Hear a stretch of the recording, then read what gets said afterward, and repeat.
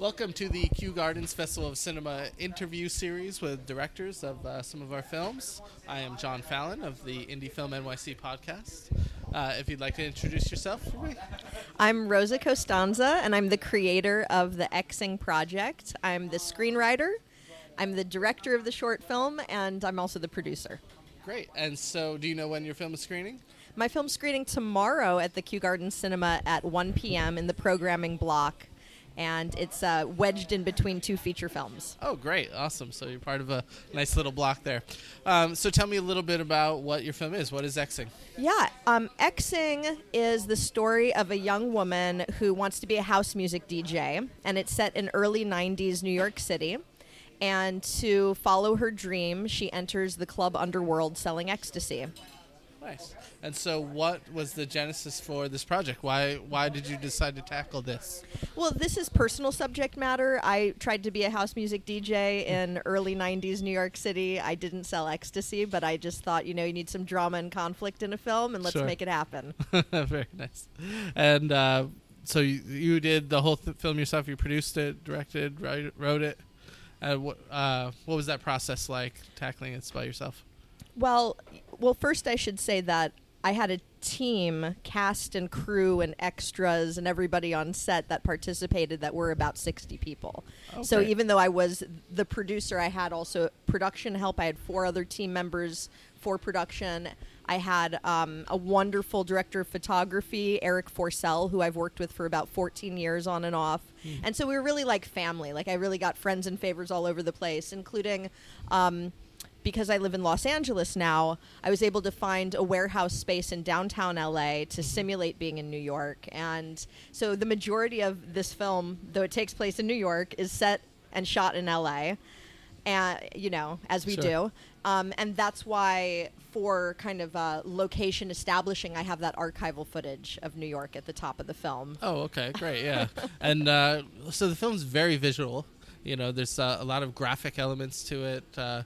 What kind of inspired the look of the film? So, in my imagination, when somebody's in an altered state, like in club world, or rave parties, then the way that they perceive the world changes into a kind of animated or caricature or just hyper realistic. So a lot of my inspiration comes from hyper realism, the use of saturated colors, and the mix up of animation with principal photography. That was really along with some different visual motifs, that was really my goal, to achieve that combination. And so what thematically, what are you hoping people are going to take away from this experience? Well, so what's happened, because I've had this film in 10 festivals, and we've won 3 awards already, and I've had that wonderful feedback that comes from people seeing the work. So mostly what people take away from it is that, oh, this is really what it's like in a party. And that feeling of, you're in this hyper reality and your senses are a bit altered, as is the lead character.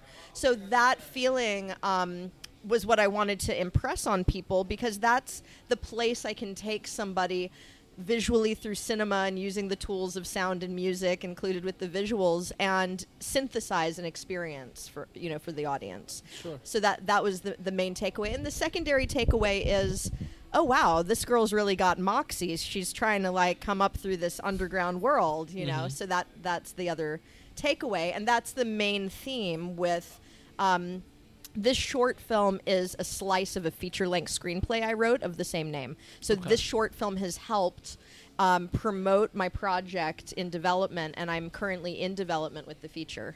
Oh, nice. So you're taking this character to bigger, better places. Yeah, so I wrote the feature-length script first, and then I just sliced out a piece of it and made the short film as a proof of concept. Sure, yeah, that's a great method that a lot of people are using these days. So is she intended to be an inspirational character, or what's is she? I know you said you kind of base it off yourself a little bit, but what are you trying to say? What is 90s you saying to 2017 America? I think really the biggest theme that I work with in the character and character development I call dependency versus independence. And so this is established in different ways. And for young people, it mostly occurs in, when do I leave my parents? When am I independent of my parents and their rules and their home? And, so that's one layer of the theme. And then another layer is that when I was growing up, and it's still true today, there's a lot of drug use around and in the environment. And so that's dependency. Mm-hmm. So when does somebody choose to go into that kind of usage, dependency, into recreationally or otherwise, versus being independent of a need for a substance? And that could be alcohol as well as drugs, So Sure. those are also like big themes for young people. They're big themes for anybody. Yeah. But that is in that core theme. You see the young woman who's the protagonist, and she's selling ecstasy. Well, that's not what she wants to do. She wants to be the DJ. The music represents independence and that feeling of your inborn talent. What occurs within, the character's struggle is, does she go the underworld drug route, or does she, fight to have a spot on the stage? Right. And that's the conflict. That's the main conflict for her. Yeah. So, I think any film that, especially when the main character is, dealing with drugs in any sort of way, I feel like there's a fear of glorifying that. How did you avoid making that, the point? Yes, that's such a good question, because a lot of people, and especially because I come from the underground dance music culture, I grew up in it, and I love house music, techno music, and to see how that scene has evolved in the last few decades. One thing that I noticed hadn't evolved was the conversation around recreational drug use, Right. which basically no one should deny exists. Let's just start with, we're not denying that this exists. Right. And then the second thing is, nor should it be glorified, like you said. So if we're not glorifying what exists and we're talking about the reality of it, then what we should see is setting boundaries around, that dependency, abuse, that layer that basically makes people fall into a trap in their own lives that maybe they can never escape from, versus what makes somebody maybe just experiment, as a lot of young people do, and then get out of it and go, Right. been there, done that. So that's where it's not glorified. That's where it's a realistic look at, this happens. This, people take pills just like they drink a drink. And so let's just talk about what is. And how do you make it not glorified? Well, within my larger story, you see her friends try to persuade her not to behave in this manner. And you see the toll that it takes on people around her. There's consequences. So that's the way it's not. It's like, Right.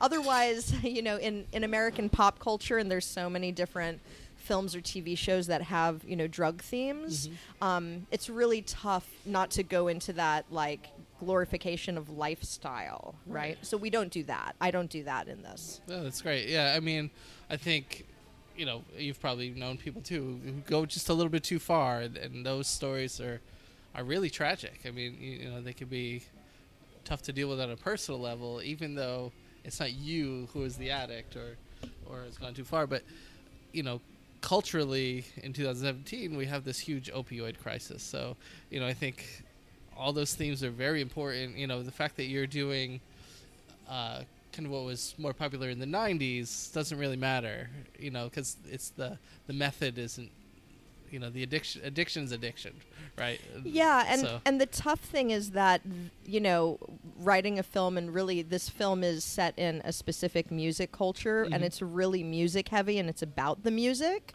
but it's a film, it's drama.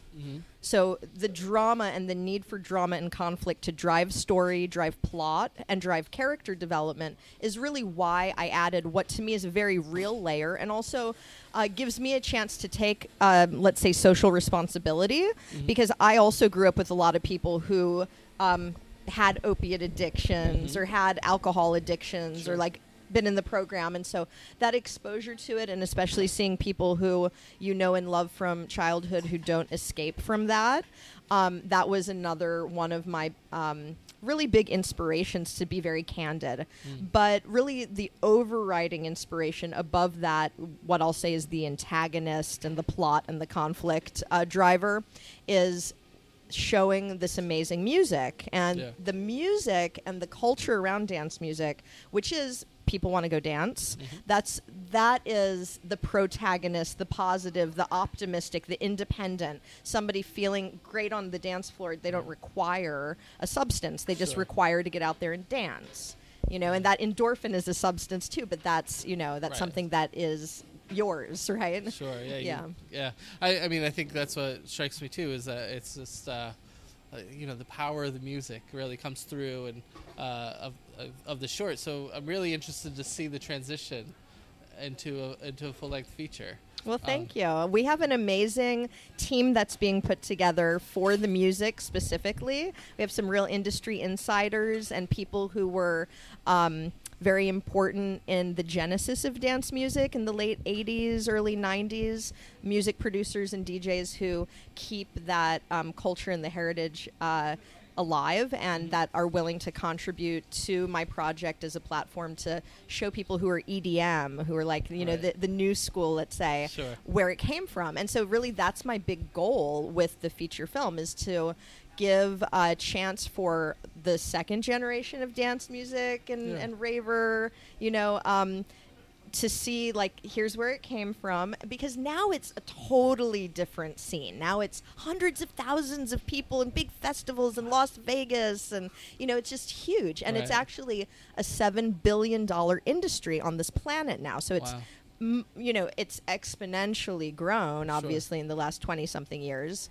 But that doesn't mean the music is necessarily better, and it's different. And it's like, but now there's this wonderful range of the music, just like there's a wonderful range in the audience of ages and, geographic origins. And so it's like a really cool time, I think, for me to have a project that shows that, and especially being from New York, shows that, like, here's how it came up in New York, for example, Yeah. So, kind of to help other filmmakers, maybe. You created the proof of concept, so now you're trying to bring this to a bigger level. Tell me a little bit about how that process worked for you, that maybe could help somebody. Did they just start approaching you after seeing films? Okay. How are you pushing that? Yes. Yeah. No. It's a really great question. I'm happy to share. So, I first of all spoke to other friends of mine in the film industry, and I said, if I submit to film festivals, and this is our precedent route, right? You make a short film, you submit to festivals, you try to get some attention. How many should I submit to? And my friend said, well, how many festivals would make you happy? I went, well, if I got into 8 or 9, 10, like, that'd be amazing. He said, it's a 10% ratio for film festival submissions. And you have to submit to premiere level festivals. You have to submit to secondary festivals that don't require premiere status.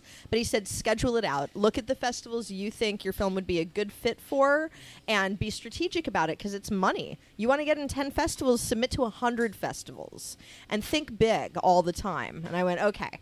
So I made my little spreadsheet, and I submitted to film festivals. And the really big deal is that premiere status. So, being strategic about that. Well, I had my film international premiere in Cannes. And Cannes is one of the, if not the preeminent film event for independent filmmakers.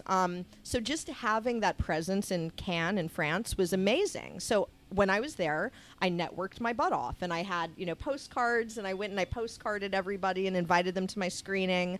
I probably personally handed out over 200 postcards. Do the legwork, meet people. Like, that's if there's one piece of advice, I'd say, look, as a screenwriter, I'm used to sitting with my laptop, or with my editor, and you're in your little dark creative cave. Well, come out of the cave, get some postcards, and go and, press the flesh and meet people, because that's the way things are going to get done. So handed out 200 postcards in France. I had a packed screening, and I had, from that experience, as of today, and really because of, like I'm saying, doing that legwork, making noise, letting people know I've got something going on, I now have a production company offering us executive producer services that will help us create a package for film finance. And I have a talent agency interested. And I have music industry executives who are interested. And that's all as a result of people seeing that I was making some noise, and then saying, "Wait, hold on, you're in Cannes in France? That's amazing." So just keep doing it. It helps that you have a visually exciting movie with some great music and wonderful actress. So I'm sure that doesn't hurt. Yeah, no, thank you. And it's true. If there's any other way to get your film to stand out from all the other good creative work out there, it's have some proper marketing put into it, and do some really cool visual graphics, and have that marketing material stand out. So you're right. I mean, I have a little bit more of an edge because dance music is a pop culture, so that appeals to people who say go to clubs or like the music. But whatever your film is and whatever your theme is, dig into the most controversial, the darkest, the most conflict-heavy place, and do not shy away from using that. Be bold in your graphics and colors and in your message, because these days people are saturated. And so if you want to be timid at any point, you're not going to get there. That's some great advice. Yeah. So, I want to thank you so much for being part of the inaugural year of the Kew Gardens Festival of Cinema. And I'm so happy to be part of it. Thank you. I'm sure people are going to love this, and can't wait to see the bigger and better version, too. Yes, the feature film coming out soon. Okay, thanks so much. Thank you.